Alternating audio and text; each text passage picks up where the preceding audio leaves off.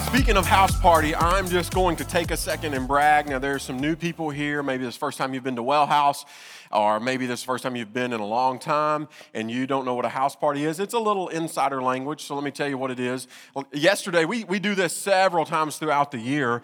We set aside either a Saturday or an afternoon, or sometimes it's Sunday. We've done a Sunday morning house party.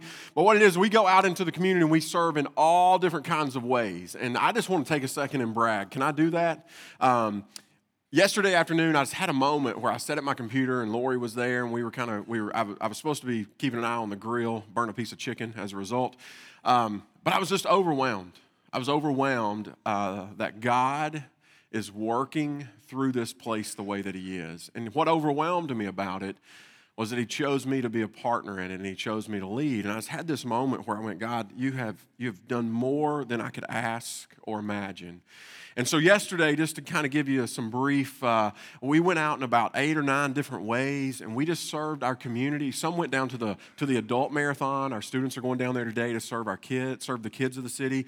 And it was just such a melting pot, and we got to just pass out medals, and we got to pass out juice and chocolate milk and cold towels. It was just awesome. And some cleaned up the grounds here. You know, we meet here every week, and they cleaned up the grounds and put some landscaping down and some flowers. They even matched the flowers to the color of the school. And so, you know, they're going to come back. Teachers will come back tomorrow and see those and see the sunshine. And we had people that helped to partner. We had people that went down and served at a food lab, which is just a garden that all the food and produce that is produced there goes into like the homeless community or into serving vets and other things and other places. Some went down to a pantry and helped serve some underprivileged people who just need a little extra boost. And what I love about the pantry is that they give you the dignity of shopping for your own stuff, and so they got to go down there, and I'm going to forget some, but what I love is that we got to do that, and we had no strings attached to any of it. I had a guy ask me this week, and this is not part of my lesson, so just bear with me for a second, but I had a guy ask me this week who pastors a church in town. He said, you know, how did you get to the place where you could do things no strings attached? I said, well, I had to go and kind of start one. But what he was asking, he says, it just seems like when we go to serve in the name of Jesus, there's too many times a string attached. Well, how do we know that what we're doing is going to the right places? And what if the wrong people get their hands on it? And we don't know everything about the people. And what if, you know, and what if? And he said, I spend all my time selling our leadership on that we should be out in our community serving because we don't know all the answers. So here's what we do. We don't do anything. And I just thought yesterday, that's why I had this moment, and I don't want to get all emotional on it, where I went, I love that I get to serve at a place and lead a place where I don't ever have to convince you that going and serving and loving our community is the right thing to do. And so thank you guys yesterday. It was awesome. And here's my encouragement to you. Don't wait on us to organize another day. If you'll go on our website and hit Do More, there are about 15 different organizations there that need volunteers 6, some 7 days a week. Take your people that you work with and your family, take your kids, take your neighbors and say, hey, I don't know what you're doing Tuesday night, but let's just go and serve Second Harvest Food Bank. Or, hey, let's go and serve the little pantry. Don't wait on us to do sign-up sheets. Go and just make that a part of who you are, and that's a part of our DNA, but make it a part of your family, your workspace, your neighborhood. Make it a part of the DNA, and walk away from those places just being satisfied that you helped someone out that day. Don't worry about the results. Don't worry about being able to chart that they meet. Just go and love on people, and don't worry about whether they're going to do the right things with what you gave. Just give and serve and be generous. When we do anything else, I'm preaching a side sermon, by the way, but when we do anything else, we shortchange God. Let God work in their life. Let the Spirit work in their life with what you're doing with your hands. Don't worry about producing results. You just go and live out of the overflow of love. Sound good? So thank you guys for doing yesterday. It was awesome. We are finishing up a series today called TXT, and it has been amazing. I've heard from several of you how you have begun new rhythms, or maybe you got reacquainted with an old rhythm, but it's really been about the Scripture. It's been about the Bible, and it's been practical things. It's been a lot of reasons why you need to, and dusting the dust off the cover, and just getting back into some rhythms. And hopefully that has started to benefit you. And so today I'm going to give you a few more practical things and then kind of leave this series with you. We're going to follow this series up. We're going to take a little bit of break because we got some Senior Sunday stuff coming up and some other things. But we're going to follow this series up with our house group season that begins in June. We're going to follow the series up with a series on prayer. And so kind of communication both ways. So we're looking forward to that. Growing up, one of my favorite things is I look back through pictures, and I did that this week. We all had people in our lives or that we saw that we wanted to be like. People or characters that maybe you dressed up like. I saw somebody in the foyer this morning, one of our kids back in kids ministry. He had rolled out a bunch of paper towels, the big brown ones, and he had it on like a cape. And I was like, what is going on? I said, he's like, I'm a superhero. I'm here to clean up crime, or I'm here to, wipe up the city kind of thing, and but his imagination was running wild. But we had people in our lives, characters that we wanted to be like, and so we watched every movie, and we saw every episode that came on in the afternoons. We read books, or we combed through comics, and we mimicked their moves.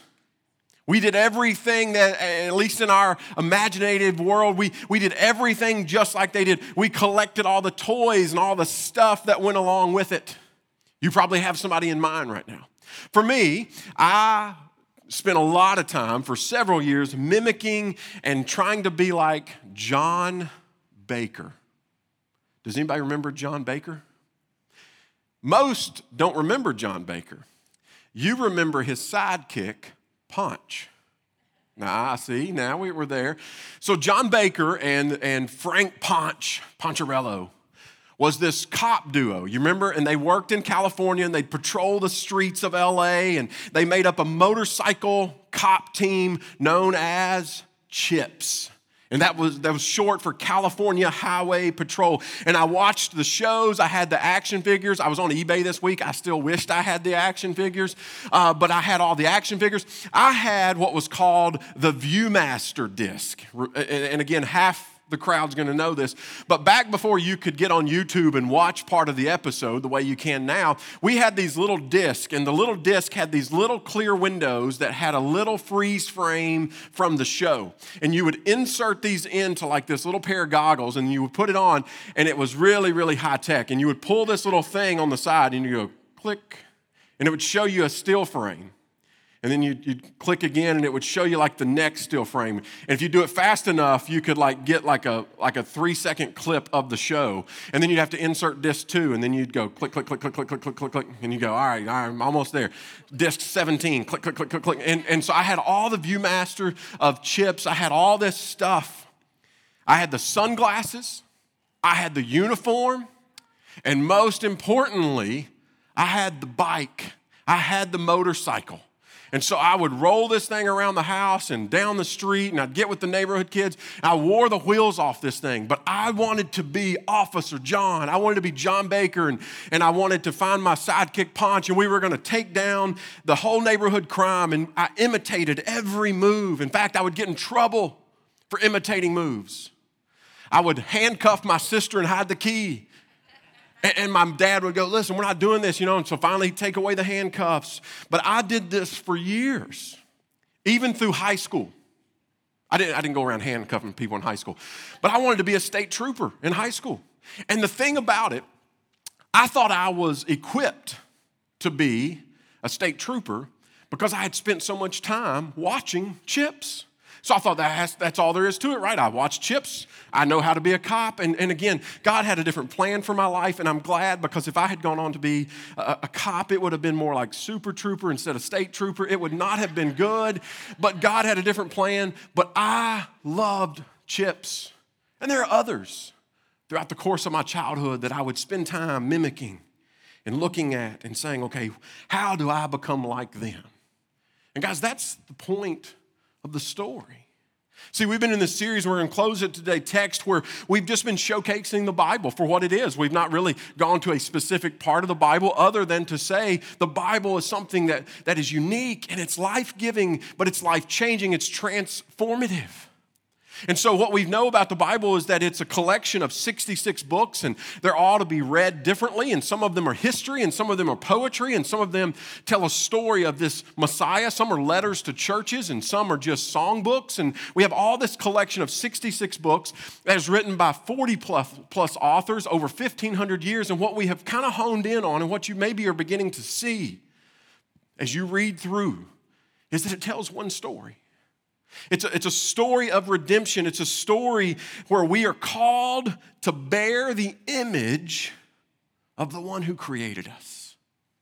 And so God in the beginning created humankind in his image, and what we see is that he gives us, when we get to the New Testament, he gives us this embodiment of himself named Jesus. He gives us Jesus so that we can begin to imitate, where we can begin to mimic and begin to be transformed into the likeness of Jesus. Jesus was the point of the story. It's finding salvation through Jesus and then being transformed by Jesus to be like Jesus. And so as we begin to see this unfold, we begin to go, wow, there's some things that I can do differently in life. There's some ways I can navigate differently because I watched how Jesus did those things. You know, on several occasions, Jesus said things like this: just as I have done, go and do likewise. And they were always simplistic things. Hey, you saw me serve someone, now you go and serve. He goes, I didn't come to be served, I came to serve. He tells them, you look at one of the last moments that he has with the disciples where he gets down on a knee and he washes their feet and he says, if you can't do like I've done, you can't be a part of the kingdom. You can't be a part of this. I want you to serve. We saw him forgive people. And he would say, just as you've been forgiven, as you have witnessed, and as you have received forgiveness, go and forgive others. How many times? 70 times 7. Just go and carry with you a forgiving spirit. He would say things like, as I've loved you, as the Father has loved you through me, go and love. He says, people will know that you are a disciple. People will know that you are following me by the way you love one another.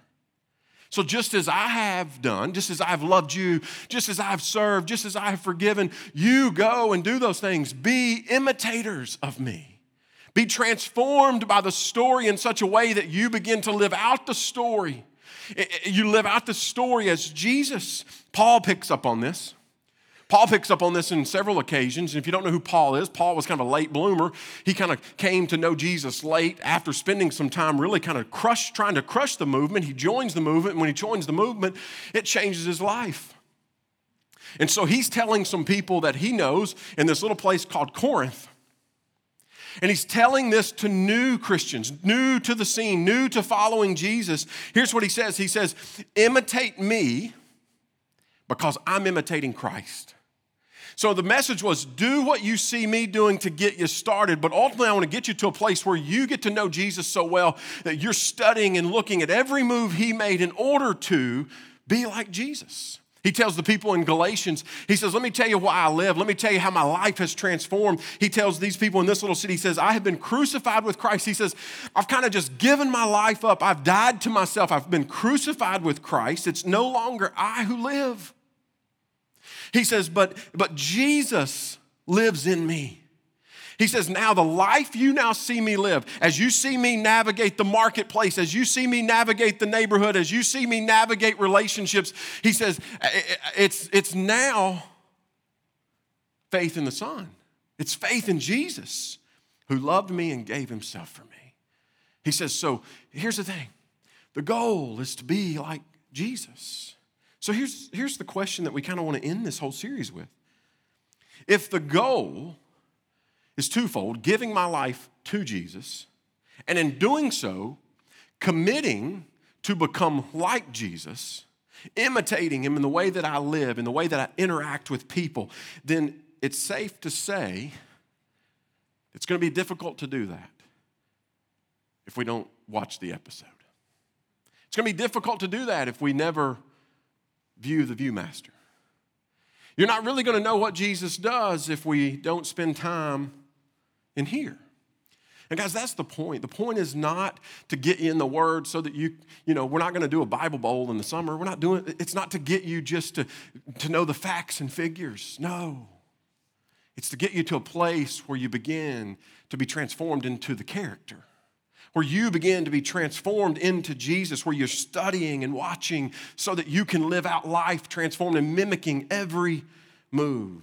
Guys, I don't know if you realize or not, that's one of our central goals here at Well House. See, after we tell you every week that, we are a community of imperfect people who are loved by and serve a perfect God, we kind of have a second statement that we don't say quite as much, but it's there. Our goal is to move people into a life fully devoted to Jesus. It's to move people into becoming a disciple of Jesus. It's beginning to move people where they become like Jesus, and we can't grow to be like Jesus if we don't grow in the way that we read and spend time. See, we said last week that when we open this, when we begin to crack the page, it doesn't matter where you crack it. It tells one story anyway. It doesn't matter where you start, that the goal is to get in here so that our faith begins to flourish. And so when we begin to take ownership and not just someone else's word, I'm so glad that you guys listen to me every week, but I don't want you to take my word for it. I want you to take ownership of it. And the way that happens is when we open the Word and when it begins to infiltrate our lives and our habits, and it leaves an imprint on our hearts in a way that is real life and matters in real time in the way that we live. See, owning a copy is not enough. It's the opening it that makes it come alive. Understanding every part of it is not necessary. See, sometimes we get scared and intimidated because we don't know every single part. And we're like, oh my goodness, I'm going to get overwhelmed. I don't have the training for this. I don't know the right stuff. We said that it's not an intellectual pursuit. It's a relational pursuit. So don't be afraid. And here's what's going to happen. God, and some of you have already experienced this because you've emailed me, you've texted me, I've overheard conversations. What begins to happen is God interacts with you on a basic level. Not an intellectual level, not even a theological. He just begins to interact with you at a basic level, and he begins molding us and shaping us to be like Jesus. And then we navigate life differently. That's the point. The point is not, I'm reading my Bible and my life's still full of stress, and I thought if I read my Bible, God would take away all my problems. No. What he does is he gives you a different perspective. And so hopefully we're beginning to see this. Jesus got this. Jesus knew the importance of this, and more importantly, he modeled this. So again, if part of it's being like Jesus, what if we take a second and let's just look at Jesus? See, what we need to know is that Jesus made it a regular habit. I'm only going to give you a snapshot. I'm going to give you one of those Viewmaster freeze frames this morning. I'm just giving you one little piece of what the overall text tells us through the Gospels of how Jesus did this, but he found it valuable to spend time with the Father. And what you need to know about this is that he found it valuable to spend time with the Father, to spend time with God, even though he was the embodiment of God. So if God needs to spend time with God, if God the Son needs to spend time with God the Father, then guess what I need to do? I need to spend some time with God. But he found time to carve out time to unwind, to slow down, and to open up the communication highway, where he understood that, you know what, it's important that I spend time in prayer, but it's also important that I spend time recollecting, recalling. See, he didn't have the Bible as we had it, but he knew it. We see this as a child. He was there unscrolling what he did have access to. But he had stored it in his heart. So he had these moments where he would go, God, I got to spend some time. Let me just give you a few. Matthew 14, we go through the Gospels. Matthew 14, it says, after he had dismissed them, he went up on a mountainside by himself to pray, to commune, to communicate, to say, God, I've got to carve out some time. Luke 4, at daybreak, Jesus went out to a solitary place. The people were looking for him. When they came to him, they tried to keep him from leaving. It was just this mob scene, but he, before he got into the mob scene, spent some time in a solitary place. Luke 5, Jesus often withdrew to lonely places and prayed. Luke 6, one of those days, Jesus went to a mountainside to pray, and he spent the night praying to God. It's just a snapshot. Then we get over to Mark. And if you know anything about Mark, you know that he is always in a hurry. I don't know if he's trying to get us to the good stuff, if he's trying to get us to the cross, but Mark is a man of few words. He is always rushed. He doesn't tell the birth story. It's like, boom, I'm gone. I'm going to give you little snippets along the way, but I'm just not. In fact, he uses the word immediately 39 times or so in his text. He is in a rush, except he's in no rush. He's in no hurry to tell you how unhurried Jesus was. And again, I'm just giving you a short list, but look at this. He tells us about Jesus, Mark chapter 1, right out of the gate. It says that once the Spirit sent him, talking about Jesus, sent him out into the wilderness. And here's what you need to know about the wilderness. We don't have time to unfold it. This was a place of isolation, free of distraction, in order to prep him for ministry that was coming. And the Spirit, being in tune with Jesus himself, says, listen, you got to spend some time in a place where there's no distraction. There's going to be no noise. We need you to get out there because in that space, you're going to find prep for what is coming. Mark 1, we're going to stay right in Mark 1. Listen to this. Very early, not just early, but very early in the morning, while it was still dark, Jesus got up, left the house, and went to a solitary place where he prayed. Mark 3, Jesus withdrew with his disciples to the lake. Mark 6, immediately, there's one of those immediatelys. Jesus made his disciples get into the boat and go ahead of him to Bethsaida. While he dismissed the crowd, now get this, after leaving them, he went up on a mountainside to pray. Mark 14, we see the close of Jesus' life on earth. And it's this moment where he knows what's ahead, the cross is ahead. And it says they went to a place called Gethsemane, and Jesus says to the disciples, sit here while I pray. So he took Peter, James, and John with him. He began to be deeply distressed and troubled. My soul is overwhelmed with sorrow to the point of death. He said, stay here and keep watch. Now look what Jesus does. Going in a little farther, he fell to the ground and prayed. God, if it's possible, let this hour pass. Guys, I could keep reading, but you get the point. The point is this, is that Jesus valued time with God, the Father. And yeah, it says prayer a lot, but in those moments, he's reflecting the will of God that was given to him through Scripture. We see it throughout text, him quote Scripture. And he's opening up that pipeline of communication going, God, I love the give and take. I love the conversation. I love not just talking and asking, and we see that, but we say, I love the points where we get to just sit quiet and listen, God. We said a couple of weeks ago, what if God, the Father, wants to say something to you even more than doing something for you? I believe that God wants to say something specifically to every single one of you. But in order to receive that, we've got to open it up and begin to let God speak to us in ways. So here's what I see from watching Jesus. Just like I watched John Baker, and I knew how to slap the cuffs on my sister and pin her to the ground. As I began to watch the episode, so to speak, unfold of Jesus, here's what I see. I see three things, or I see two things. We're going to add a third one to it. I see two things surface. And this is where it's going to get really practical for you as we kind of close this down. I see time and I see place. And we're going to add a third one in just a second. But those are three practical steps that I'm going to leave you with today. Here they are. Ready? Time, place, and plan. If you're in a place where you go, listen, I don't know where to start and my schedule's crazy and I hear what you're saying, I receive what you're putting out there, but it's just overwhelming to me. I've tried before and it just all swirls together and then I get behind. I start the 1 year and then, I get to January 15th and I'm behind and then, I'm so discouraged and so here's what I'm going to tell you. Time, place, plan. In fact, just say it. Ready? Time, place, plan. Guys, that's easy, right? Time, place, plan. Everybody that I know, let's just start with time. Everybody that I know that reads Scripture regularly, on a regular basis, typically does it at a specific time and place. I can call my mom in the morning. I learned this from her. I could call my mom in the morning between a certain time, and I could go, Mom, what are you doing? And 9 times out of 10, she's going to say, coffee and listening to God.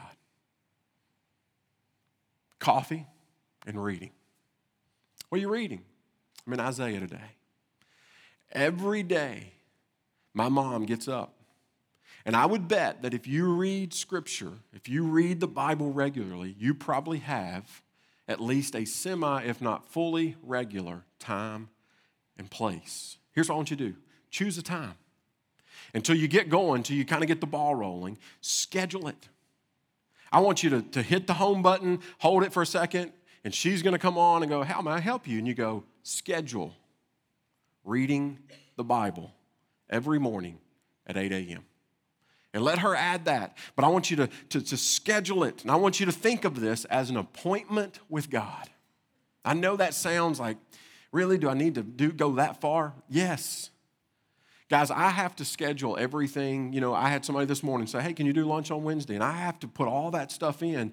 But when I put it in, when I make an appointment, it reminds me, here's what I've got to do today. Oh, here's what I've got to do tomorrow. Here's what I've got next Thursday. Schedule it just like you do a lunch with a friend or a dinner with a couple. Schedule this. Make it your appointment. And here's why. We schedule what is important, and we schedule what we don't want to forget. I don't want to forget about dinner. I don't want to forget about the Preds game. I don't want to forget about, and so we schedule that which is important. For me, morning is best. You see it in Jesus' life, morning is best. And let me hit the brakes before somebody goes, oh my goodness. I hate mornings. Hate mornings. I'm the farthest thing from a morning person. But what I've come to realize, especially in the last 30 days, is I've kind of renewed this whole thing in my own life, that mornings work best for me. Morning is that time where things are quieter. And I know that you may not be a morning person, but here's what I do know about you. You do something in the morning. We all do something in the morning. And so maybe we can look at this in a practical way of maybe this is my way of seeking first the kingdom. I'm going to seek first God this morning. And what I found is that it serves as a mental and a moral reboot. It's good for my conscience. It's good for my planning the day. It's good for my perspective. It clears out confusion. It just sets up my day differently. And I hate getting up earlier to do it. But I see the benefits. I see the fruit of those things. And so here's why I schedule. Here's why I want you to schedule. See, scheduling time ensures that nothing will interrupt it. No. Breakfast is going to have to wait till 8. Breakfast is going to have to wait till 7:45 because I've got an appointment at 7:15. So schedule that. Say to yourself, it's first. Then choose a place. Change of scenery. We see Jesus do this. And listen, as much as I'd love to stay here in the boat, I got to have a change of scenery. I'm going to go up on the mountain. You guys go ahead and I'm going to find a place where there's no distraction, a place that I can specifically come and spend time with God. So I don't know what that is for you. Maybe it's a room in your house. Maybe it's a chair that you don't normally sit in. Don't go to the recliner, not at 7:15 in the morning, right? But maybe it's a place, I don't really sit in that chair a lot. Maybe it's a window with a view. For me, it's the kitchen table. I told you last week we eat out all the time, so we don't ever use the table for what it's meant to be used for. So I thought, well, this will be my place I can study. So every morning, I try to get up, and I grab my coffee, and I sit where there's little to no distraction, and that's where the place is. If you're struggling to get out of the gate, here's the point. Just pick a time and pick a place, and here's what will happen. It will begin to establish rhythms. It'll begin to finding that space and time will begin to establish rhythms. And you'll begin to take steps in mimicking who Jesus is. You'll begin to follow in his steps. See, Jesus he models this a lot as it relates to prayer. But the point was this, he is constantly, regularly pulling away to these private places at specific times. He even says, you know what, when you do this, go into a room and close the door. He says, value this. And so we begin to take steps like Jesus. Another thing that happens, at least in my life, is that I begin to activate. When I do this, I begin to activate my compassion. See, we begin to see, I don't have to get very far. I get to Matthew, 1, 2, 3, 4. I get in there, and what I begin to see is that Jesus sees and feels certain things. And so as I began to follow in the footsteps of Jesus, viewing the Viewmaster, I began to see what Jesus sees. I began to feel what Jesus feels, and I began to be moved by what moves Jesus. See, it makes it way harder for me to walk away from certain things in our culture when it's easy to walk away when I see Jesus not walking away. When I see him dining in places that everybody else thought was questionable, I go, I need to spend more time in those places. When I see him nurture an adulterous woman, when I begin to see him have conversation with an outcast around a well out in a public place, then all of a sudden I'm drawn in to the people and the places that everybody else, especially other Christians, say, I'm not sure that's what we should be about. I'm going, well, that's what moved Jesus. And so it activates my compassion. And I begin to seek and crave the fringes because guess what? I see Jesus on the fringes. I begin to see connectivity happen.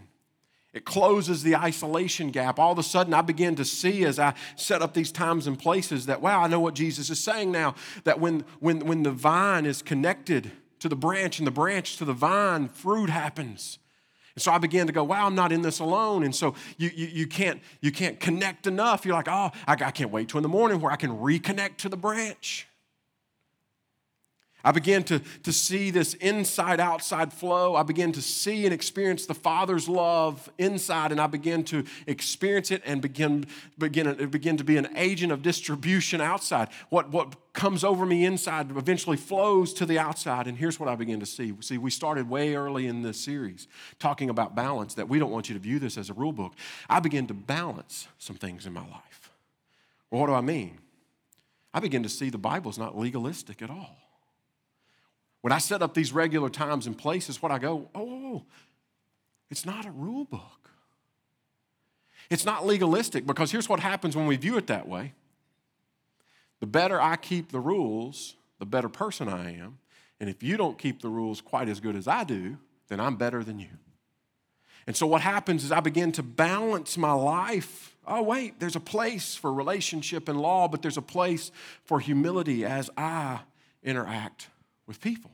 Rhythms. Then I want to give you one more as we close. We have a time, we have a place, and I want you to add a plan.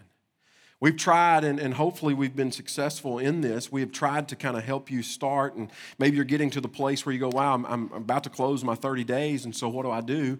And so what I want you to do, I don't know where you started. These are available out at Next Steps. We gave you 3 different bookmarks. I'll just remind you if you weren't here, the red one was the easiest one. And so you can meet Jesus in 30 days and you go, wow, I'm on day 24 and I feel really good. What do I do next? Well, maybe you go to the Gospels, which is the blue. And it's another 30 days, okay? Let's just take 30 days at a time. Let's don't get ahead of ourselves. Maybe, you're new to this, or maybe, you're finding it hard to find these rhythms. All right, go ahead and take the Gospels. It takes about 10, 15 minutes a day. And then if you want to move from there, you can go to the green. There's a green bookmark where you can get through the entire New Testament in 30 days. And so you go, okay, I like this. I'm starting to feel rhythms. Now, for those of you who are going, listen, I'm absolutely in love with this. Let me tell you what we've done. We're going to stretch you out 6 months. We're going to stretch you out a year. And I want to challenge somebody somewhere today, 30 days, 60 days, 6 months, year. We have made it easy for you. So if you go to our website now, you can find everything I'm about to tell you. Here's what we've given you. We have given you a track that is the New Testament in 6 months. It's manageable, it's doable, it's a plan that you can begin in Matthew and you can walk all the way through Revelation in 6 months. You go, listen, there's no way I can tackle it in 30 days. That's fine. 6 months, that's available. Let me tell you about another one. We've given you a track that's going to allow you to download and be able to look at and view a yearly. Maybe you're like, all right, I'm ready to tackle, way more than just 30 days or 60 days. Go with the year. And you go, well, but it's not January 1.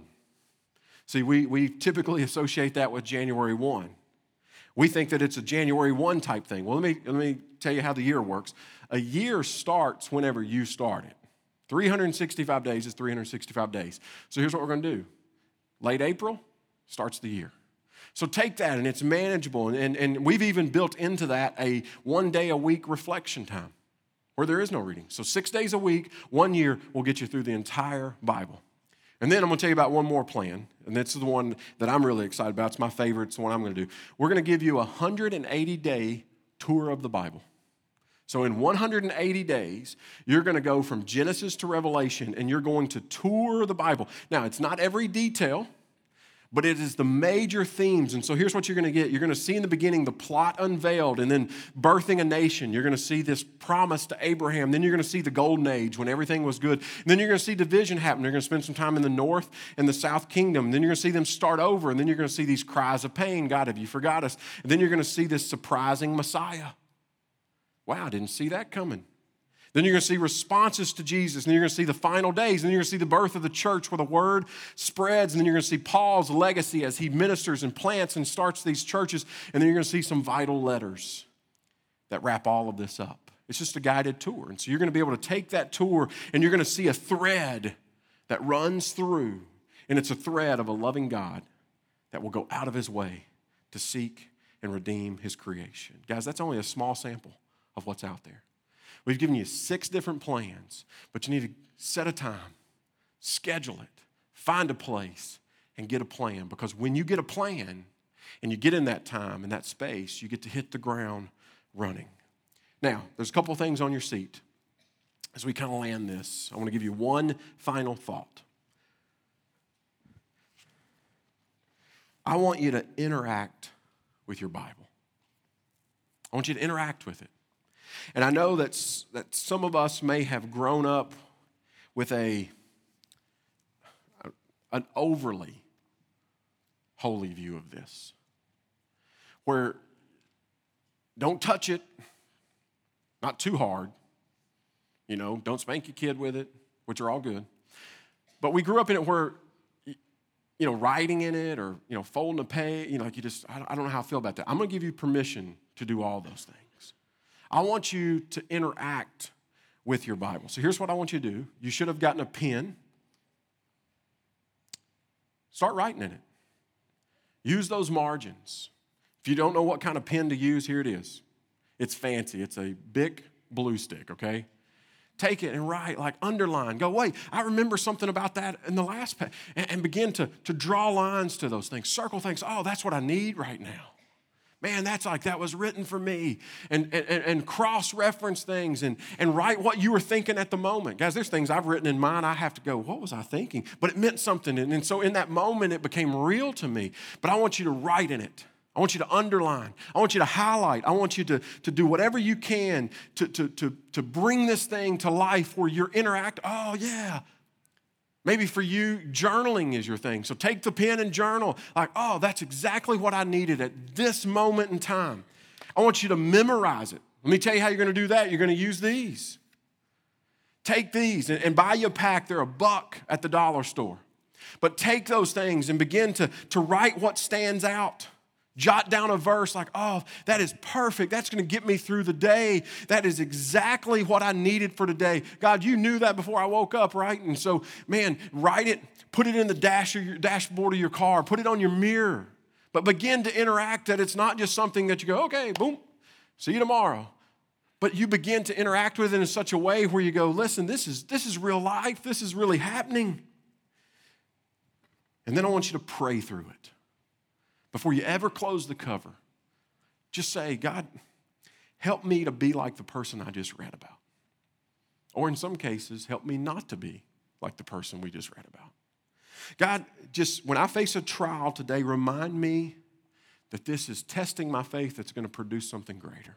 Father, today, will you just forgive me and then allow me to forgive somebody in my life? God, will you help me do unto others as you have done unto me? But interact with it. And here's why. Because the Word of God is living, it's active, and it's better than any sermon you'll ever hear me preach. Any sermon.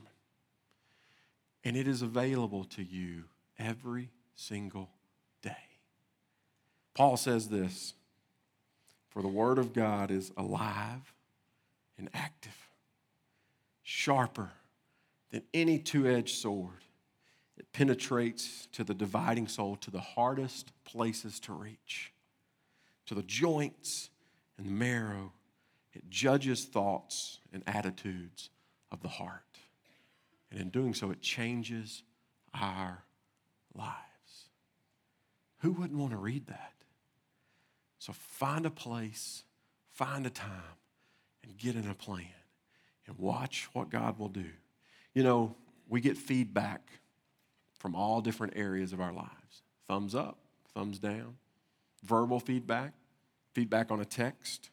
But we get a variety of sources that give us feedback all the time. Sometimes we want it, sometimes we don't. Feedback on our lives, our relationships, our decisions. And this book, here's why I want you to view it. It's an opportunity for you to get feedback from your Creator. And there are going to be times where He says, hey, good job, keep doing what you're doing. And there are going to be times the feedback's going to say, listen, let's adjust something. But I'm not just going to tell you to adjust it so that I love you more. I'm going to tell you to adjust something so that you can live life fuller. You can become more like Jesus. You can become more like the one who loves you more than you'll ever know.